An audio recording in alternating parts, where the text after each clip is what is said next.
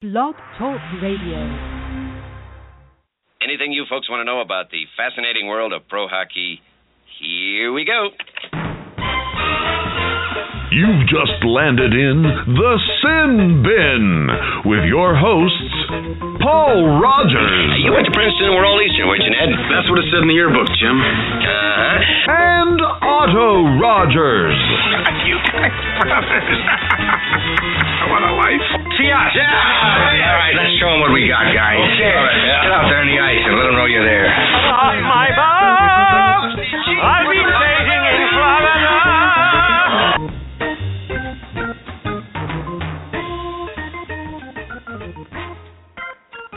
All right, welcome to tonight's edition of the Seattle Sin Bin. I am the aforementioned Paul Rogers, and is the aforementioned Otto Rogers on the line with me?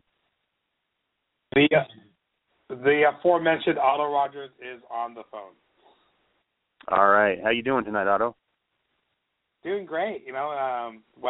Really nice weather day, and was able to enjoy some sunshine before the rain starts coming again. So. Yeah, we had sunshine in Yakima today as well, and it has been a long winter, and it felt like spring today, so I felt really good. But we've got a great show for you guys. We got a great show for everyone tonight. We haven't talked to Mr. John Barr in a while, and he is the founder of NHLtoSeattle.com, and John's going to join us here in a few minutes, and we're going to talk about the arena situation, both in Soto and Tukwila. We're going to talk about the status of NHL expansion, possibly any relocation opportunities, and some good old-fashioned hockey, too, because he likes to talk hockey. And then after that, later in the show, we're going to talk to Brandon Rivers, who is our beat writer for the Portland Winterhawks. Does that sound like a good show, Otto? Sounds like an amazing show, Paul. I am excited. Right.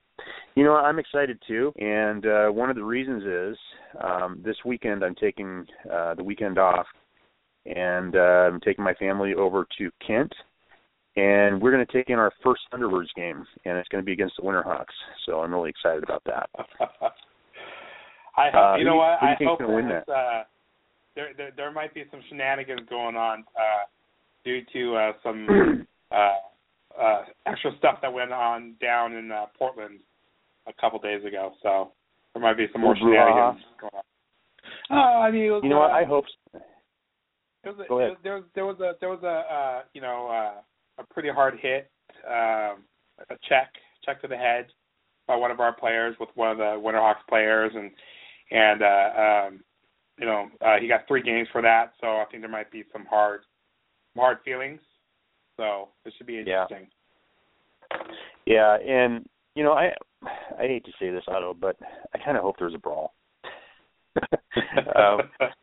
When I was in college, my freshman year in college, I went to a college called George Fox, and it is in Newburgh, Oregon, and so it's about a half hour from Portland.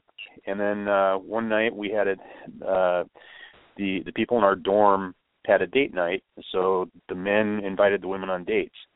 And I honestly can't remember who I talked into coming with me, but it was the kind where the roommate asks for you, and so I don't remember who came with me, who the girl was, but I remember I gave my roommate 2 choices, and he asked both girls, and both of them said yes.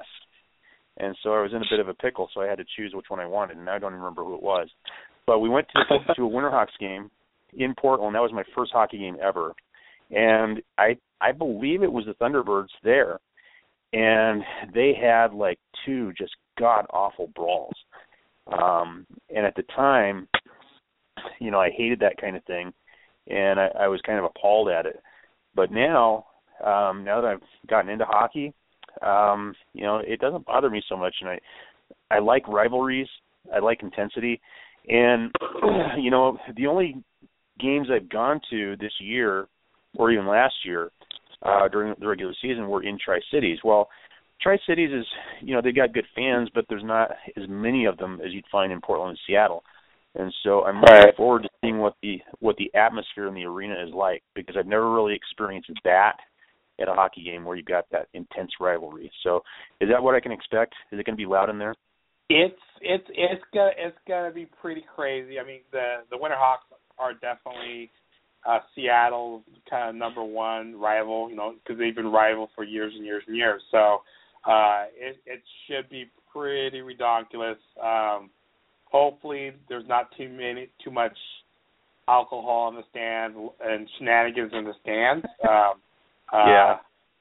My suggestion would be maybe not to not sit near the Winterhawks, like other Winterhawk fans, because it might get kind of surly there. So most fans are pretty good, but you'll have one or two yahoos who ruin the fun for everyone. Yeah, I hope not, because my kids are going to be with me, so I hope I don't run into that.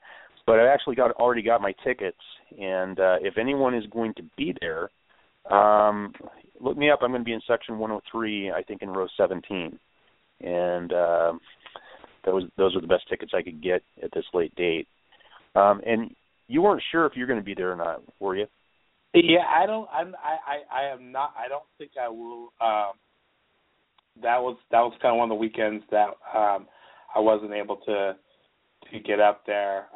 So that is a shame, because we've been going to about 2 or 3 games a month, mostly like on Saturdays. But this weekend's a little different. Got the whole Valentine's thing going on. So. Oh yeah, and that's the only part that sucks, because we're spending the night over there with my kids, and the next day is Valentine's Day. So we're going to spend half of Valentine's Day traveling, and we'll have to figure out how to have our fun later on. So hopefully when we get back, I can talk to the old parents and. Yeah, Mr. Rogers, this is a PG rated show. Well, yeah, but when I said have our fun, I meant like, I don't know, play ping pong or something. Oh yes, fire up the Xbox. I hear ya. Yeah, yeah. All right, so looking forward to talking to John tonight. Haven't talked to him in a while. Have we had him on since the expansion fiasco? I don't think we have.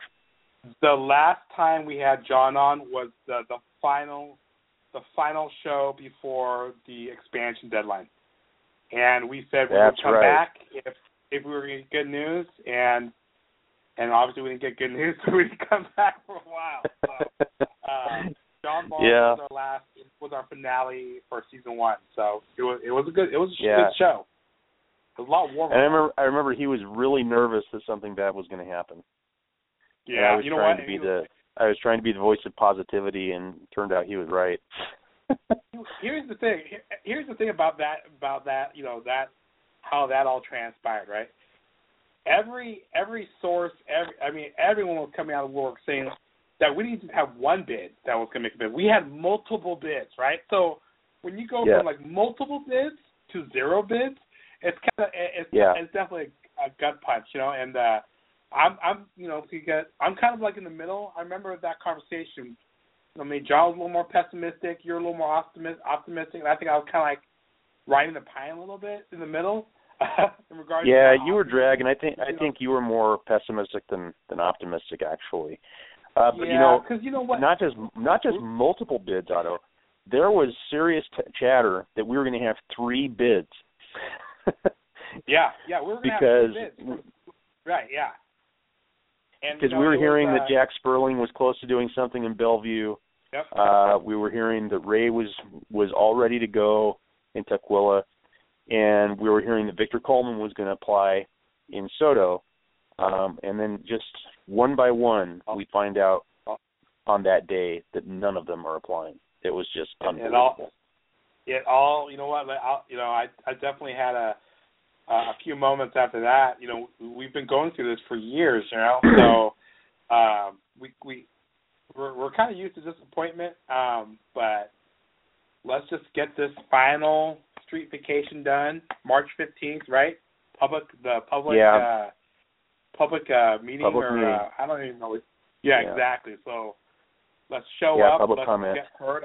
I heard it's gonna be super busy, so might want to get there a little early. Otherwise, we're not gonna make it to the room. Yeah, so, and the initial decision has been made to do it in the primary council chambers, as opposed to what's the other big room that they had it in before, or something. I want to call it the Bertha room, but does that sound right? Bertha Landis or something. Bertha Landis, that's something right. Landis. It was the Bertha Landis room. Yeah, it's huge, and they had overflow seating upstairs, and there was thousands of people that showed up, and hundreds of people that commented at the one that I went to, and the initial decision has been made, at least right now, that they're going to have that meeting on March 15th in the main chamber room, which I think kind of sucks, because I think it's good to open it up to more comments. I mean, they're taking the time to open it up to comments. I mean, they have to, but they're giving it a full-blown examination the second time around, and it just seems to me like if you're going to do that, open the forum up to where as many people can get in there as they can, Paul, just have it out. Right, I've been in that room. You could stick maybe like 200 people in there, maybe less, maybe 100. It's not very big. I went there. Yeah, the council chamber. I went there when we had all those meetings with the first time around. Before the Sonics left, I was in those rooms and hearing testimony, and so it's a really small room. So hopefully they open it up. Yeah. If not, then I implore everyone that's going to show up, show up early, because last thing it's more important now. Right. It's more important now to show up early. Right. Last thing we want is having a room full of Port of Seattle union members who are getting paid to go sit in this thing. So definitely show up early. Definitely wear your sweaters, wear your jerseys, whatever. Wear your colors, and just be there and just kind of let the council know that this is important for us. And not only are we sports fans, but we're also voters, right? So, and we also spend money in the city. So let's get that done. And then the other thing is, even if you get there and there's no more room in the chambers, I think they probably still have to let people sign up to speak, and maybe they can call you in from out in the hall or something. And so if you get there and it's too late to actually sit in the chambers, still sign up, because we want as many testifying for us as we can. And so with that being the case, the reason you really want to show up is for the visual, right? You want the atmosphere in that room to reflect a pro arena atmosphere.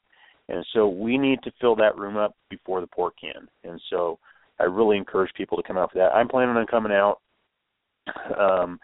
One of my Sonic Rising buddies is going to let me crash at his place that night. And so it's a party. I'm planning on going. Yeah, it's going to be a party. But it's going to be an important party, and you and I should hook up there when we get there, and maybe go out for something afterwards or something. Got to do something, right? We definitely got to do something, or before. I'm not, I don't know. Right. Okay. So, question, Otto: when you get to that meeting, when it comes time to show up in the city council chambers, are you coming in Sonics colors, or are you wearing a hockey sweater? You know what? I am the co-host of the Seattle Sin Bin. I'm not gonna lie. I am gonna be wearing a hockey sweater. Yeah, so I'm gonna be wearing some kind of hockey thing. I don't currently own a sweater, but maybe I'll try and pick up a Metropolitans jersey just for that meeting. And then maybe I'll wear my Sonics cap and wear a Metropolitans jersey as my shirt. How do you think that would go?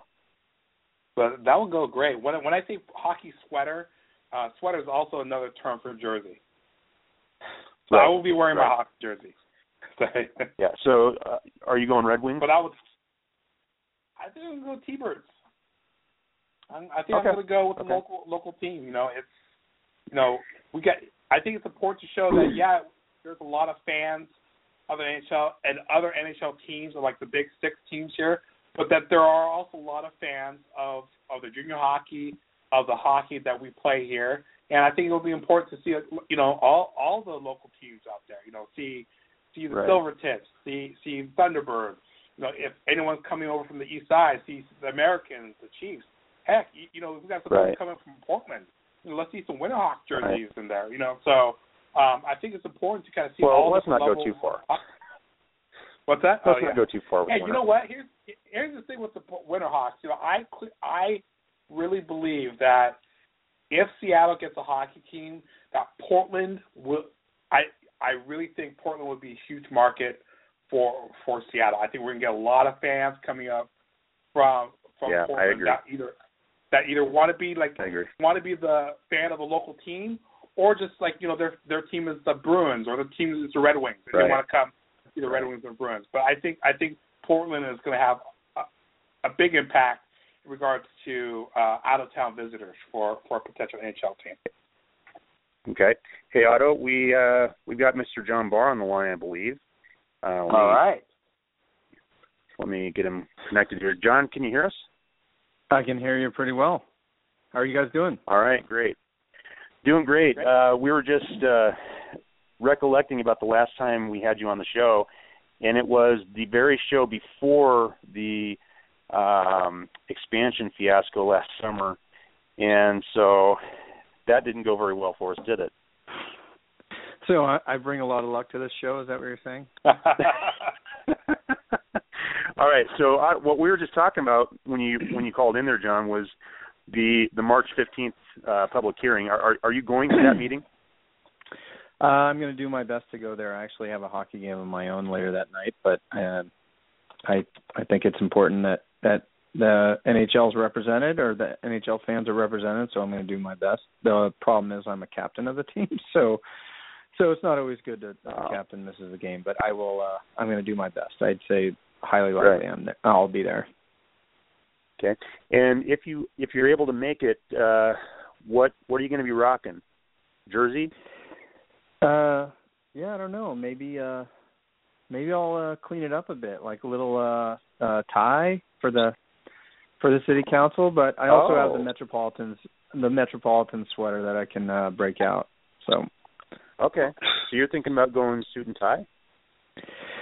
We'll see. I don't know. Whatever the vibe, depends what the community wants, and like, I don't know. Just maybe we'll see. I don't know. Maybe it's a surprise. Okay. Maybe it's a swerve tactic for you. All right. So everyone, we're talking to John Barr, and John is the founder and operator of NHLtoSeattle.com. He is one of the predominant voices in the Seattle community about bringing professional hockey to Seattle. He also plays hockey all the time, watches hockey all the time, and so he's one of us. So, John, when all that news came down last summer, I feel like I want to get a feel for how you were feeling when that happened. When we found out one by one on that Monday that Bellevue is not going to apply and Soto is not going to apply, and then finally, about a half hour after the deadline, we find out Tukwila was not going to apply, what went through your head? It's tough, right? There's I thought we had the inside track. I thought the timeline the NHL built was really for Seattle in mind, and obviously devastated. But it wouldn't be the first time that I've ridden this roller coaster. And as much as we don't like moving teams, the Coyotes vote was kind of last minute as well, just 2 years prior, or a year and a half prior, and so it's been a roller coaster. So I guess I've been through it before and kind of got over it pretty quick, and realized that this is a pretty complex problem we're trying to solve, like aligning a professional franchise, a league, and an arena at the same time with no arena built. It's pretty challenging, and if it was my money, I would try to make it happen, but who knows, right? If I was in that situation and I knew all the information that Victor Coleman, Ray Bartosik, or any of the Bellevue Group people thought, right? And they kind of knew their glide path to resolution, and maybe they just didn't have confidence in turning that application in, knowing that it might not succeed.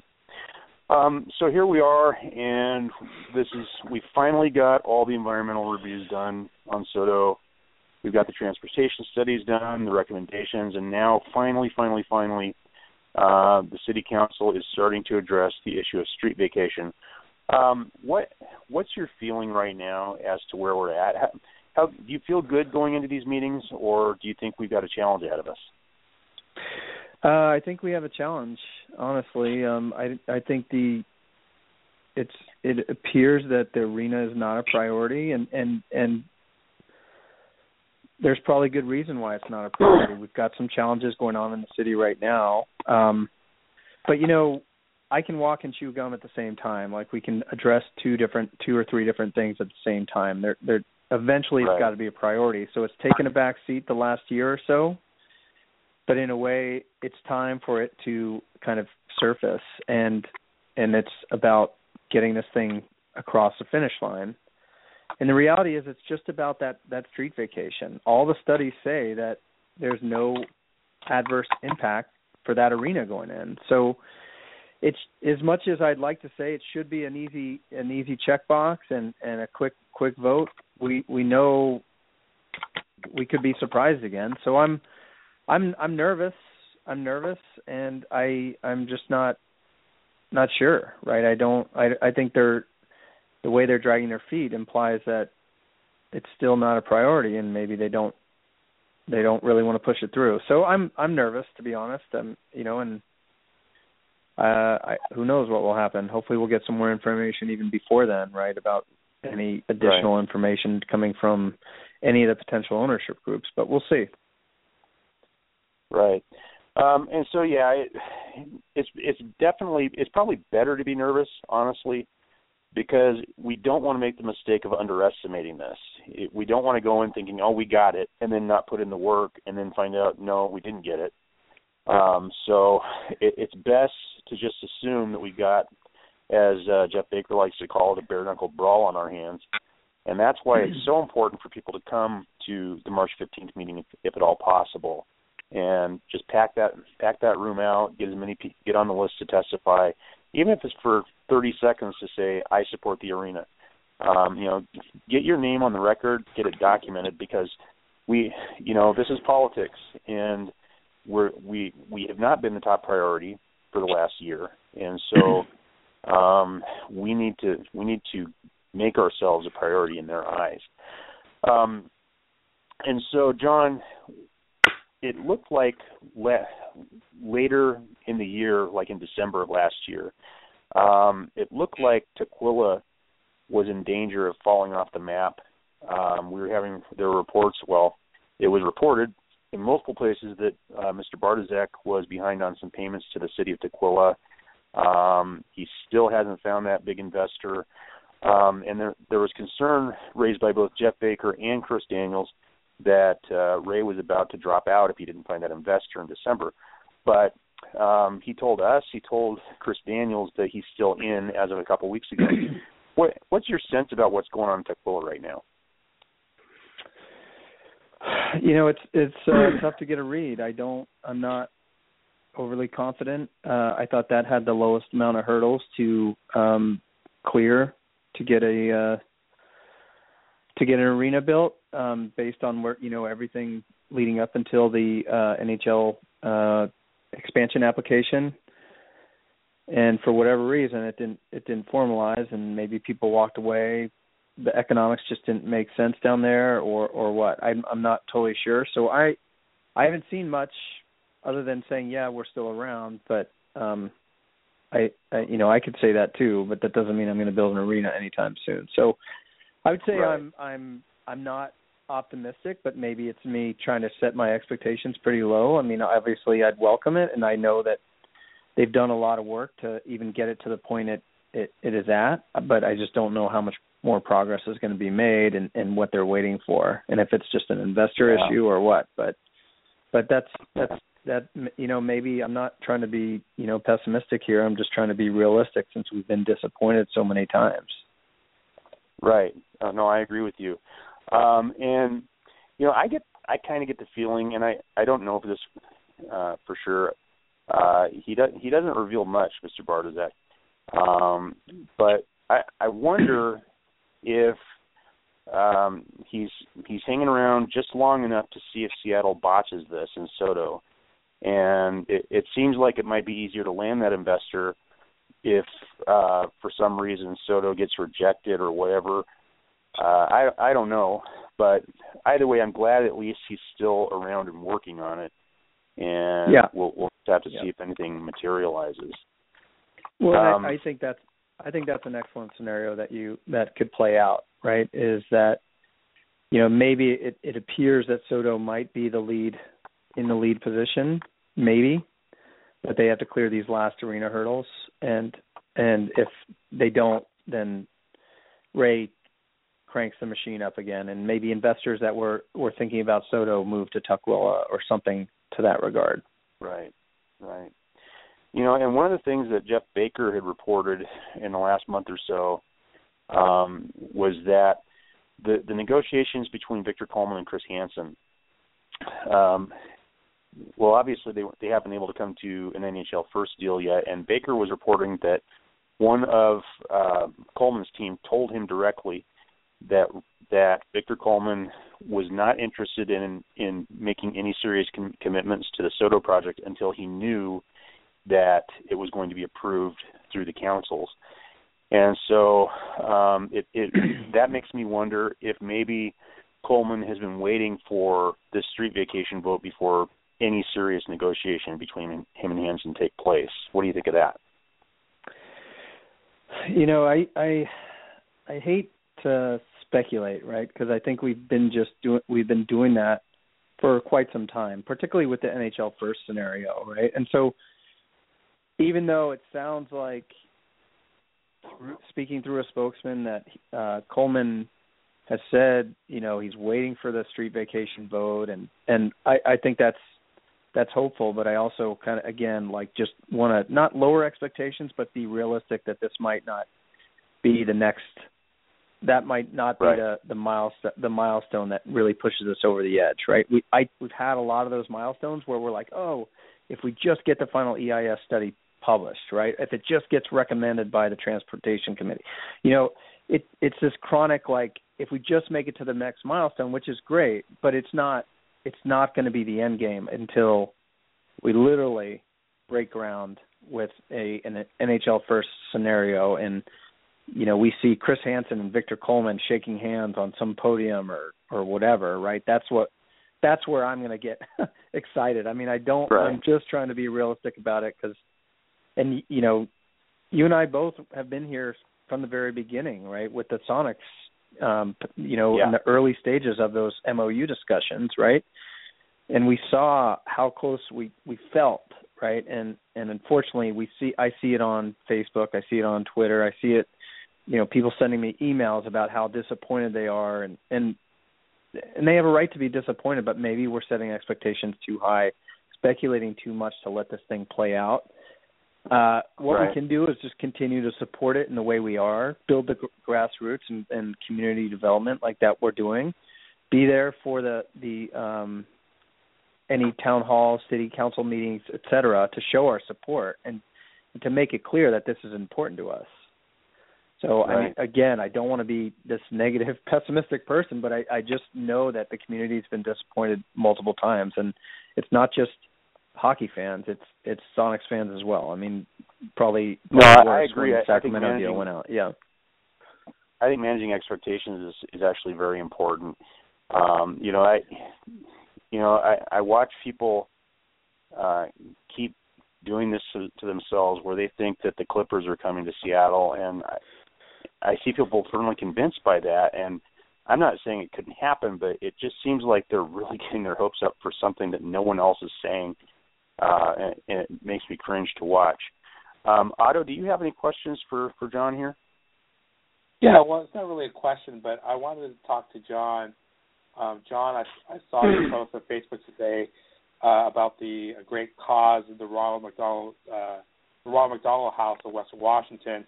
Can you talk a little bit about the charity you're playing for? It's the 18th annual Ronald McDonald Hockey Challenge, and how people can get more information about that. Can you talk a little bit about that? Yeah, I've actually been participating for over 10 years now in what's called the Ronald McDonald House Hockey Challenge, and it's really a conjunction with the Ronald McDonald House in Seattle and the Seattle Thunderbirds, and it's a series of games that are played before the Thunderbirds Everett Silvertips game on February 27th, where teams raise money to play in those games, and it all the money are about, minus any cost, which is less than 5%, but most of the money goes to the Ronald McDonald House of Western Washington and Alaska for that. And it's just been a great cause, and the Ronald McDonald House has always had a great relationship with hockey. They've been doing it for, longer than I've even lived in Seattle. And when I moved here, and it was in conjunction a little bit with Microsoft, and Microsoft put some teams. They played Amazon's put a team every once in a while. They put a team in there. Sun Microsystems, Oracle, there's other tech companies have played in it. But it's a great way to mix kind of my two passions, which are philanthropy and hockey. And the Ronald McDonald House, if you're not familiar with it, is this amazing organization that provides kind of home away for homes for families that have children that need to be in Seattle for health reasons, right? So maybe they're in Yakima, and there's some major health concerns with the child, and they need to be in Seattle and be at Seattle Children's, every day. The families actually stay at the Ronald McDonald House, and some of them don't have the money, right? They're already stretched because they can't either. They're no longer working because they have to be with their child or whatever. It's obviously a huge strain. But the Ronald McDonald House puts this great kind of community feel to it, where you have a community, you have resources, and it's fairly economical, if not compensated at some times. But it's just a great way to give back. And the Thunderbirds put on a great show, and the Ronald McDonald House, really values what we do in raising the money. And the players are just raise up to about, I think, $200,000 a year, which is amazing. Like, next time That's you great. see a halftime show on an NFL game, or where they say, "Oh, we raise this money," remember that $200,000. This is done by amateurs, not professional football players. But It's just amazing, that thing we do. So if you want to find out more information, I put a little bit on the website, NHLtoSeattle.com, but go to the Thunderbirds website. I think they have some information on it. Go to the game. And then after the Thunderbirds Everett Silvertips game, there's actually a celebrity, or what they call an all-star game, where former NHLers or former Seattle Thunderbird greats come and play like an all-star game, which is really neat, and the crowd usually stays around for a bit. It's intended to be a lot of fun, and you see Brendan Witt, who is a beast on the ice, but he's out there having fun, and Jamie Huscroft, who's a local NHLer, played I think close to 20 years. It's just a great all around day, and it's a great way to give back, and it's just an amazing event that I prioritize my life around it, because it's such an important cause. Yeah, no, it's I've actually been to the All-Star game afterwards. It's a lot of hockey. It's definitely a long day, but it's for a great cause. So, and I wanted just to call that out, and to our audience, that this is something that's really cool, that you can kind of bring philanthropy and hockey, kind of mix it together, and play for a good cause. Yeah, and I'll do a cheap plug here that I'm going to be matching any donations up to a certain point, but then if I get 50 individual donations, I'm going to kick in another $500. So even if 50 people donate $10, which isn't that much, I'll kick in another $500. And so I'd love to spend that money, right? Which is I wasn't planning on spending it, but if the community kind of steps up and does it, I'm gonna step up on my side too. And will that link be on your NHLtoSeattle.com? It is on the link, and I'm going to post it on Facebook probably in the next day or two. But thanks for the opportunity. But I do want to spend that money, so I'd love to see the community, and I'd love to even point to that. When it comes to the city council, the community stepped up. They donated X amount of dollars, and as a team, I've got these pretty sweet NHLtoSeattle jerseys that I'm going to break out for our game. So be on the lookout for those. But it would be great to say, like, even if we don't have a team, we're able to raise. Last year my team raised $40,000. Across 20 people, which is a lot of money to raise. So, but part of that was the community stepping up and donating as well. So. That's great. Okay. John, before we let you go, I'm going to be at the Thunderbirds Winterhawks game this Saturday. Any chance I'll see you there? I think I was asked to go from a friend, but I had another commitment. But if you're going to be there, I might change my plans to make it down there. So if I can get out of my other plans, I got my tickets I'll today. I got my tickets today, and I'm going to take my family. And I think I'm going to be in section 103 if you show up and want to hang out for a bit. I'll let you know. I'll reach back out to my contact that asked me to the game, and then and I'll let you know. But it would be great to see each other in person. Now, technically, we've seen each other like 3 years ago, I think, in the Seattle government building. Yeah. So. Yeah. Okay. Well, John, thanks for coming on the show, and I'm sure we'll have you back on in the future. And have a great night. I appreciate it, guys. Anytime. I love listening to the show. You guys cover some great stuff, and it's amazing what you guys have done. So I really do appreciate it.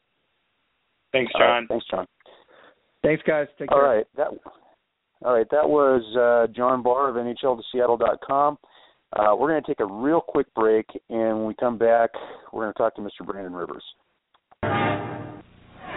When America needed a cheer, the world watched the impossible dream come true.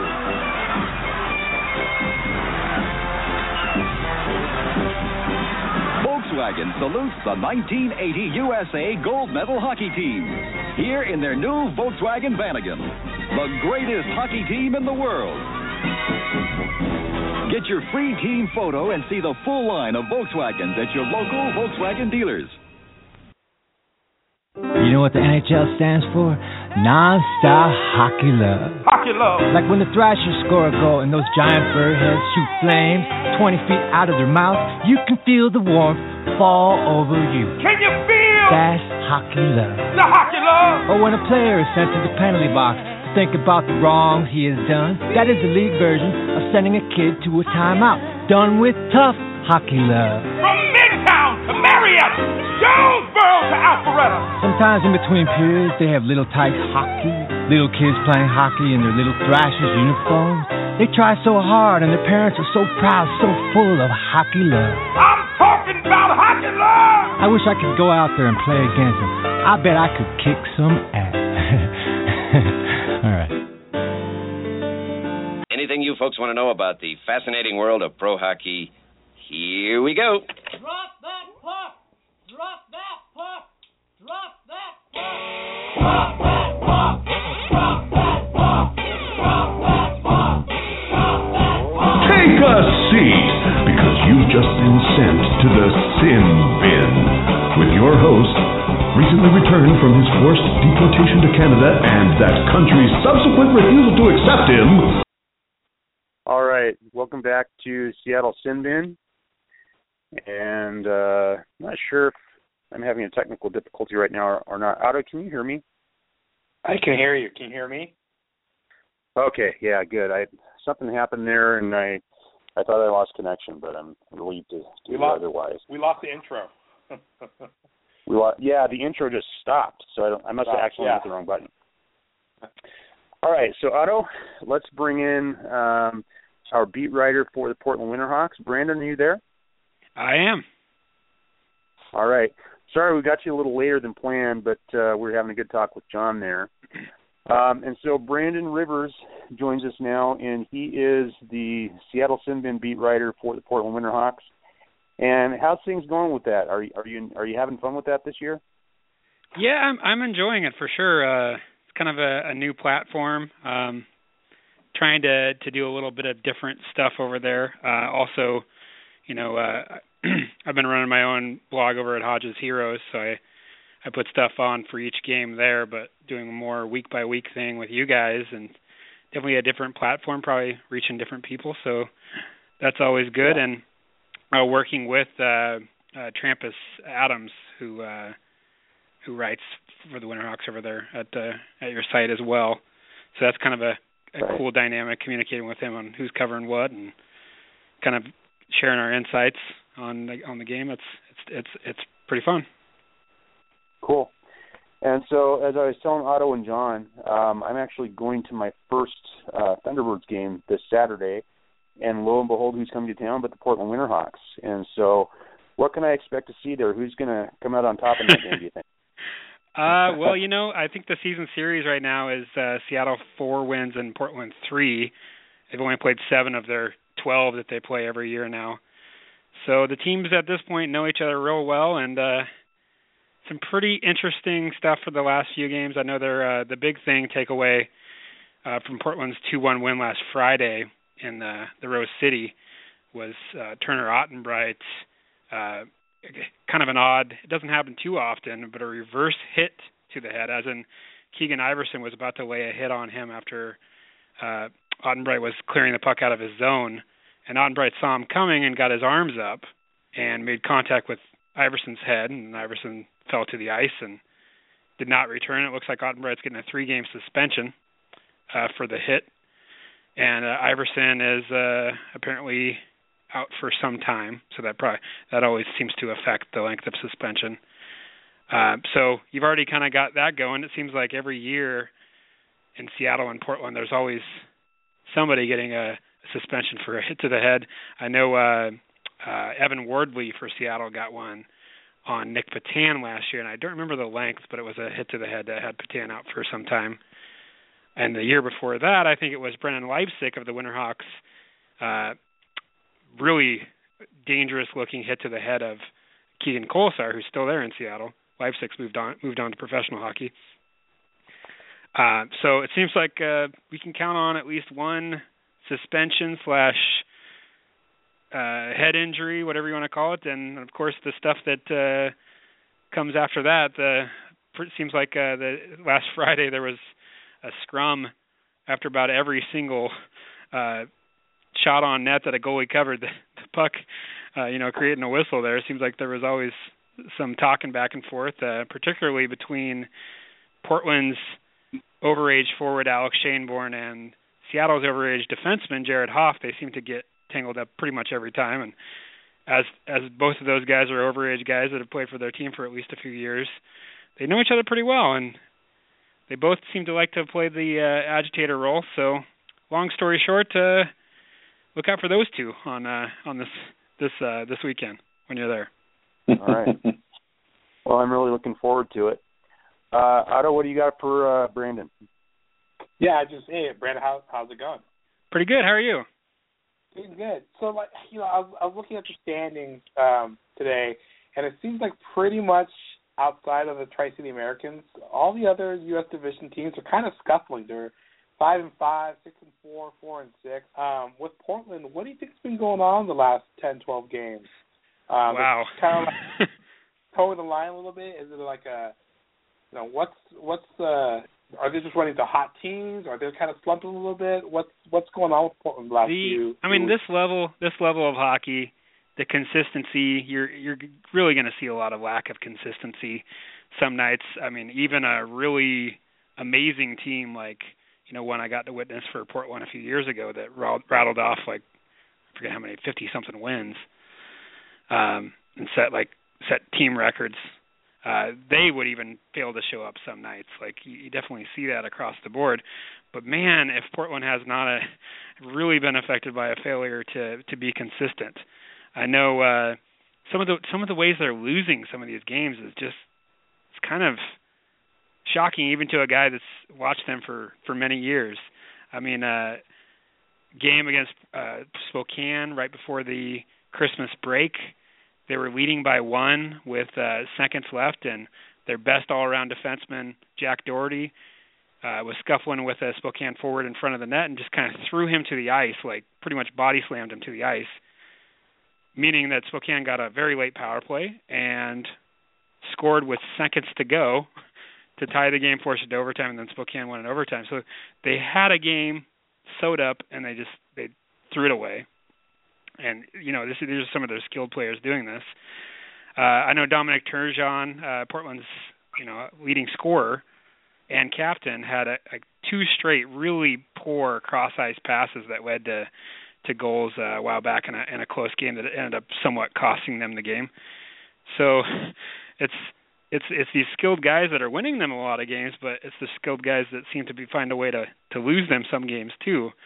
But that being said, I really what's shocking to me this year is their record against the BC division, where they usually play. I think they play 4 games against each of the 5 teams, compared to their interdivisional record. So their record against the BC division right now is 4-13-1-0, 4 wins, and they have 2 games left. Wow, that is just awful. I mean, and yet their record within the division, team 10-1-0. So they have a winning record against Everett, the team leading the U.S. division. The only loss against Spokane over 6 games so far is that OT one I just mentioned. They've won all the other 5. They're 6-3 against Tri-City. So they seem to play really well against teams that they know. But the BC teams, for some reason, I haven't quite been able to put my finger on it. They do not fare well against the BC division.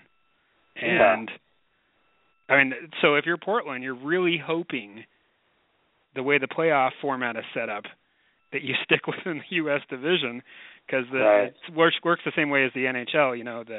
The top 3 teams are set within the U.S. division, so the top 3 teams in the division, which Portland is not right now.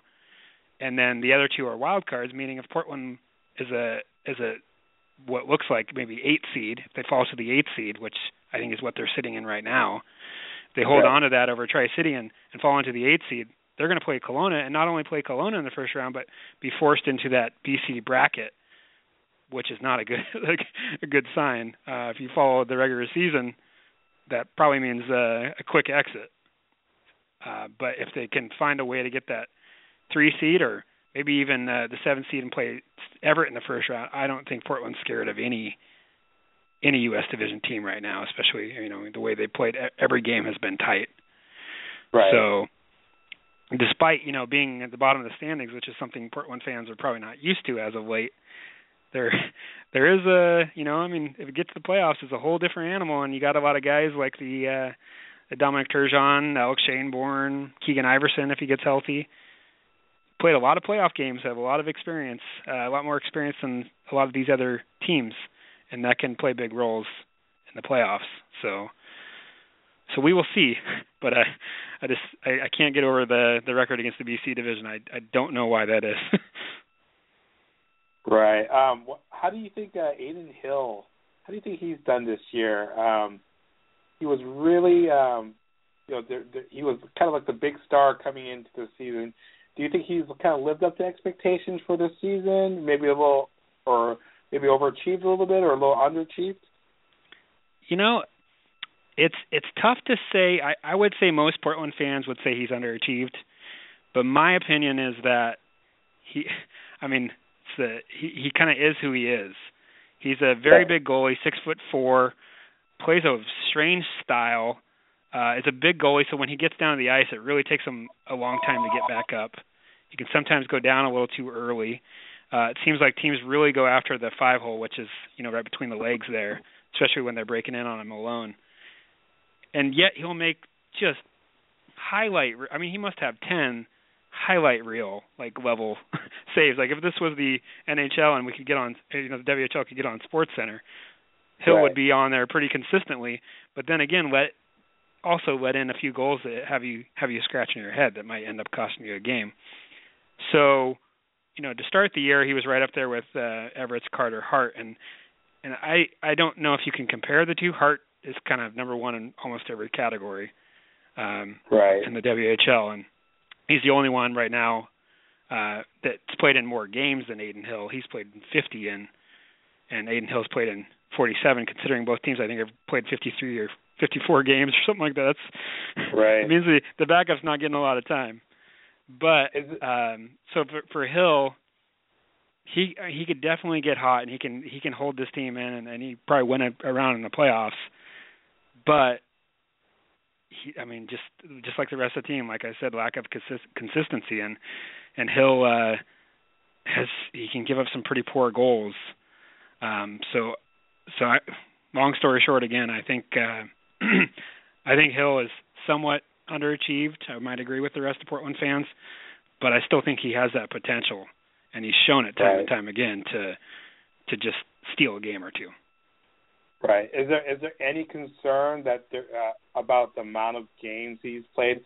I'm looking at his shots allowed, and he has more he has more than the 200 shots allowed next to the next closest goalie.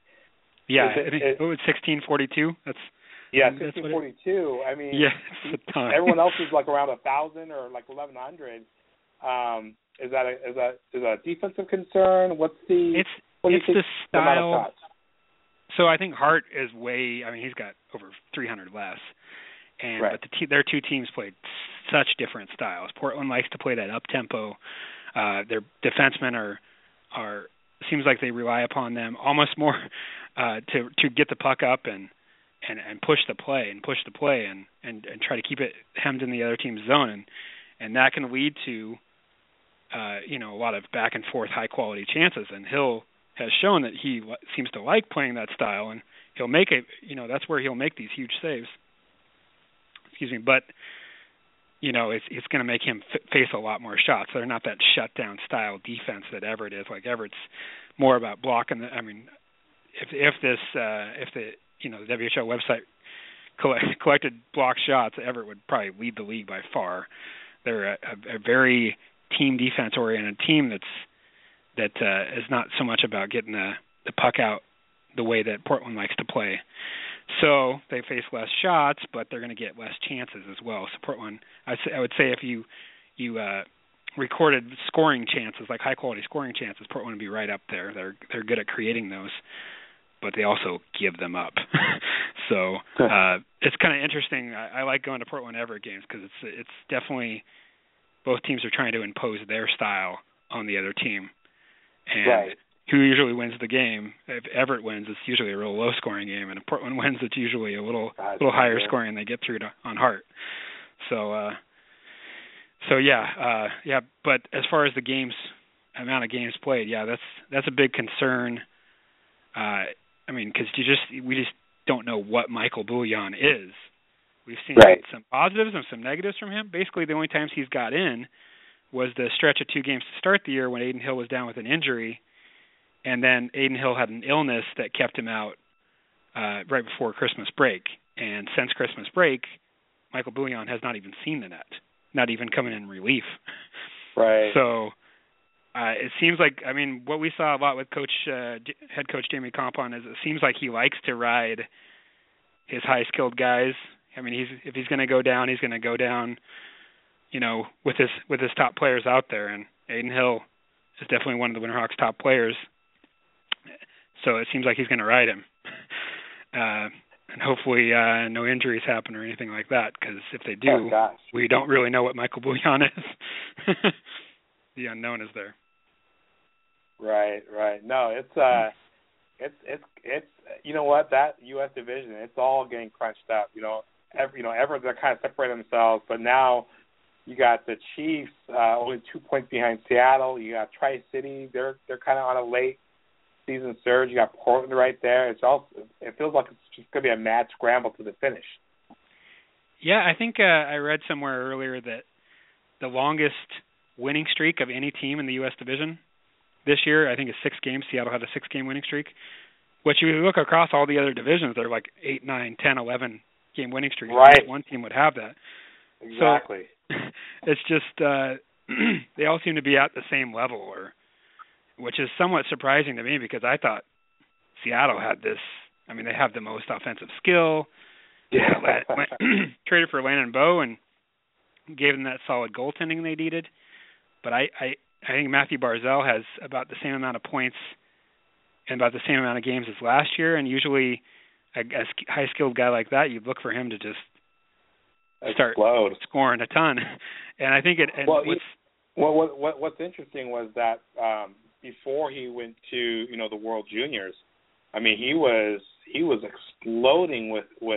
But you know what? So was the team, right? So the Thunderbirds before like midwinter break, they're before Barzal went to for the World Juniors, the Thunderbirds were doing really well, and so. And obviously, the way Barzal goes, the Thunderbird goes, right? Because Barzal was putting up a ton of points. And then he came back, and now, Seattle, they're losing 2-1, 3-2. That the offensive cohesion is not there. So, I'm there with you. I don't know what happened after winter break. For sure. I mean, he's played 6 games against Portland this year, and I think he has 3 points. For Seattle's far and away best player, in my opinion, one of the highest skilled guys in the league that I've seen. Right. That you look for those guys to carry you. I know in the past, I don't know. I remember how many points Oliver Bjorkstrand for Portland had against Seattle last year, but it was more than 2 points a game against them. Well, wasn't there a game he had 5 goals or 4 goals? Yeah, I think at least 4 goals. Yeah. So I mean, when you play those rival games, those as they call them 4-point games because they're worth 2 points each, right? Because you're trying to catch a team. Right. Those 4-point games, you look for your high skilled guys to show up, and it's somewhat puzzling that Barzal has not fared too well against Portland this year. Maybe some of it's Hill and Portland's defense as a unit, but I think some of it is Barzal. I know he missed. He had a wide open net when his team was down by 1. I think in the third period last weekend, and he just fired it right wide. So I don't. Yeah, it's somewhat puzzling. I don't know what. Yeah, I don't know what's going on with Barzal because it's not like he has to press to try to get improve his draft stock. He's already been drafted, right? So it's and not signed, and signed. So it's not like he's trying to press to get score more goals to improve his draft stock because he's already been drafted, which is kind of a unique experience because in college. NCAA, football and basketball, once you press and press so you can, to get noticed, you can get drafted. But then once you get drafted, you don't come back. So the juniors is kind of a different model. You get drafted and then you come back. So it's you're already drafted. So you don't have to try to do everything by yourself. And sometimes, I see that. I see sometimes he tries to do too much and he tries to do it all by himself. And then that's kind of when, we get into trouble. If he tries to do all by himself, no one else is, really they're kind of standing around as he kind of, try to do all by himself. And then, the end result is we don't get a good shot on goal, and then we end up losing the game. So, he's got those high, Ryan Gropp, draft pick for the Rangers signed. Keaton Kolzar, draft pick for the Columbus Blue Jackets signed. And so he's got skilled guys that they try to put him with all the time, and for some reason it hasn't quite clicked. Like you said, it was clicking before the World Junior break, and it hasn't really clicked since that I've seen. Yeah, I think I want to say there's 3 games under 500 from December 4th on, which was just before World Juniors, but they definitely haven't been playing their best, and I'm not really quite sure what's going on, but. Yeah, I thought for sure they would pull a Portland from last year when Portland got their guys back from World Juniors and they went on just a crazy. I think it was 12 game winning streak or something and just impressed Everett for first place big time. Yeah. Maybe but if we had it hasn't happened. Goals, maybe if we had Aiden Hill in goal, we would have been able to pull off closer. Yeah, I don't know, but Landon Bowe, he shut out the Winterhawks a couple weeks ago, and I know he's facing dealing with some injury stuff right now, but yeah, I haven't checked Seattle's interdivisional record, but at least it hasn't been well as of late because I know they've lost quite a few games recently to Everett. Yeah, Everett, and we lost a heartbreak to Spokane before the Everett game. That 3-game stretch was kind of brutal. 2 games that we probably should have won and then lost, and then we beat the Rockets on Saturday, but. Really needed that Everett game, but it's this fight to the end. And this is why I love the U.S. division, right? It's every team, your rival. You're pretty much all of these teams are your rivals, and it's just tough, and it's just going to be a battle to the end. And I think I think the Western Hockey League it just shows that there's so many really good teams and so many passionate fan bases that it's just a really good, entertaining level of caliber of hockey. Yeah, I mean, I'm looking forward to the playoffs. I'm looking forward to attending a lot of games in either Everett or Seattle, and I just love the change. And I know a lot of people were critical of the new playoff style that was introduced last year that made it more divisional based, but I love it. I like it too. So, well, that's all the questions I had for you, Brandon. Thank you so much for jumping on with us and kind of telling us what's going on with Portland. I'm going to throw you back to Paul. All right. Brandon, before I let you go, any chance I'll see you at the game Saturday? I think I might actually be down in Portland that weekend. I'll try to catch the Portland game. I think they're playing at home on Friday, so I'll be there. But I won't be back up here at a family thing I got to go down for. But yeah, okay. So I'll actually be down in Portland. But I hope to definitely catch you at another game.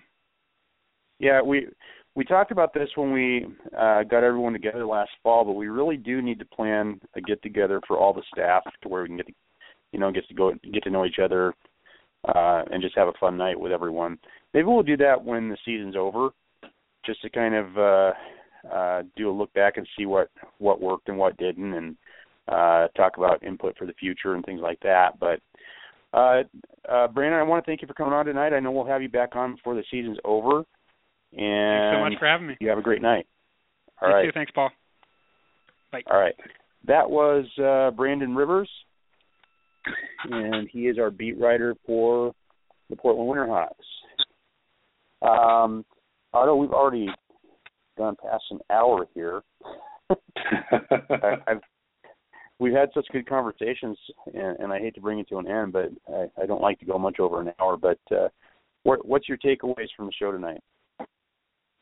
I think the biggest takeaways for me, I think we're starting to get back to the cycle where, as NHL fans, as hockey fans, we're going to have to start letting our voice be heard in relation to the Seattle Arena process.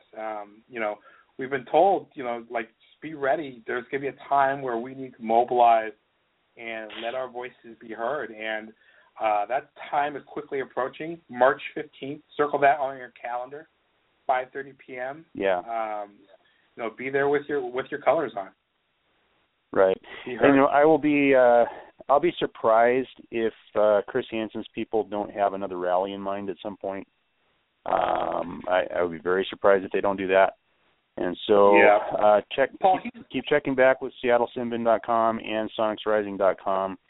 And anything that comes to light regarding rallies organized by Hansen's people, we'll let you know as soon as we know. What were you going to say, Otto? Paul, he really needs. I know they put something out, a timeline on Seattle or SonicsArena.com, I think, or SeattleArena.com. But it's time for him to become visible. Yeah. He needs to be doing radio interviews again, and. Yeah. It's time. Yeah, he needs to come up here. He needs to do the radio program circuit, Softy's show. I don't know who now on Cairo would have him. I'm sure any one of them would have him. Maybe he could come on this show. I'm sure our fans would love to hear from him. Right. I mean, what we heard from the council was that this just really wasn't important anymore, and it just didn't seem like it had just gotten put to the back. And I think, like you said, I think it's time for Hansen to kind of resurface and put this back out in the spotlight to kind of give it that final push. I think we need that final push to get it over the hump, because didn't Chris Daniels state that? I want to say on KGR, he said that. The final vote, it's going to be close. I mean, we thought we had the vote. Yeah. We thought it was 7-2 or 6-3. Now it's close. I mean, it's not over yet. Even if we pass the streetification, we still have a final vote. But it's quickly coming time Jansen to do one last final push, because why won't you? Why wouldn't you? You've done all this other work. I mean, put in that last, 10%. Let's push it over the hump, and let's get our teams back.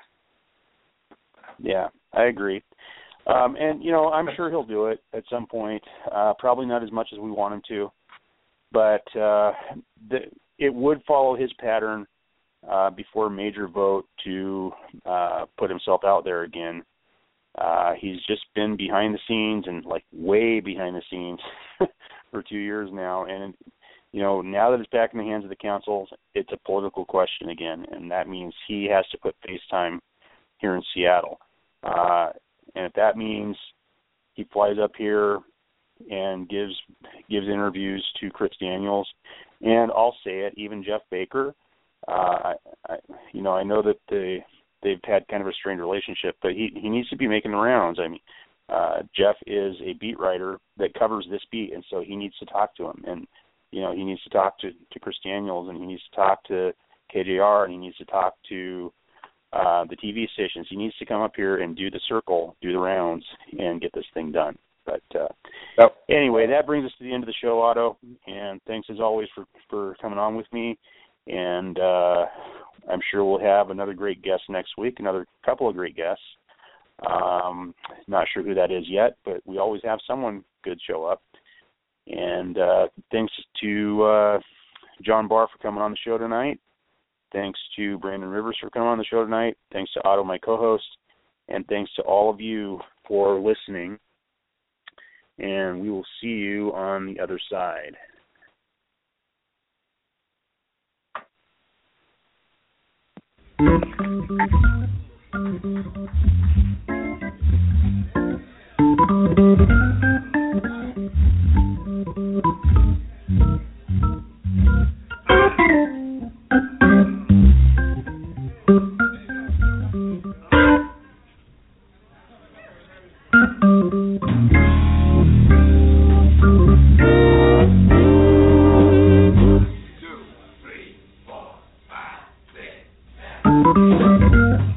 Thanks for joining us in the Sin Bin with Paul Rogers.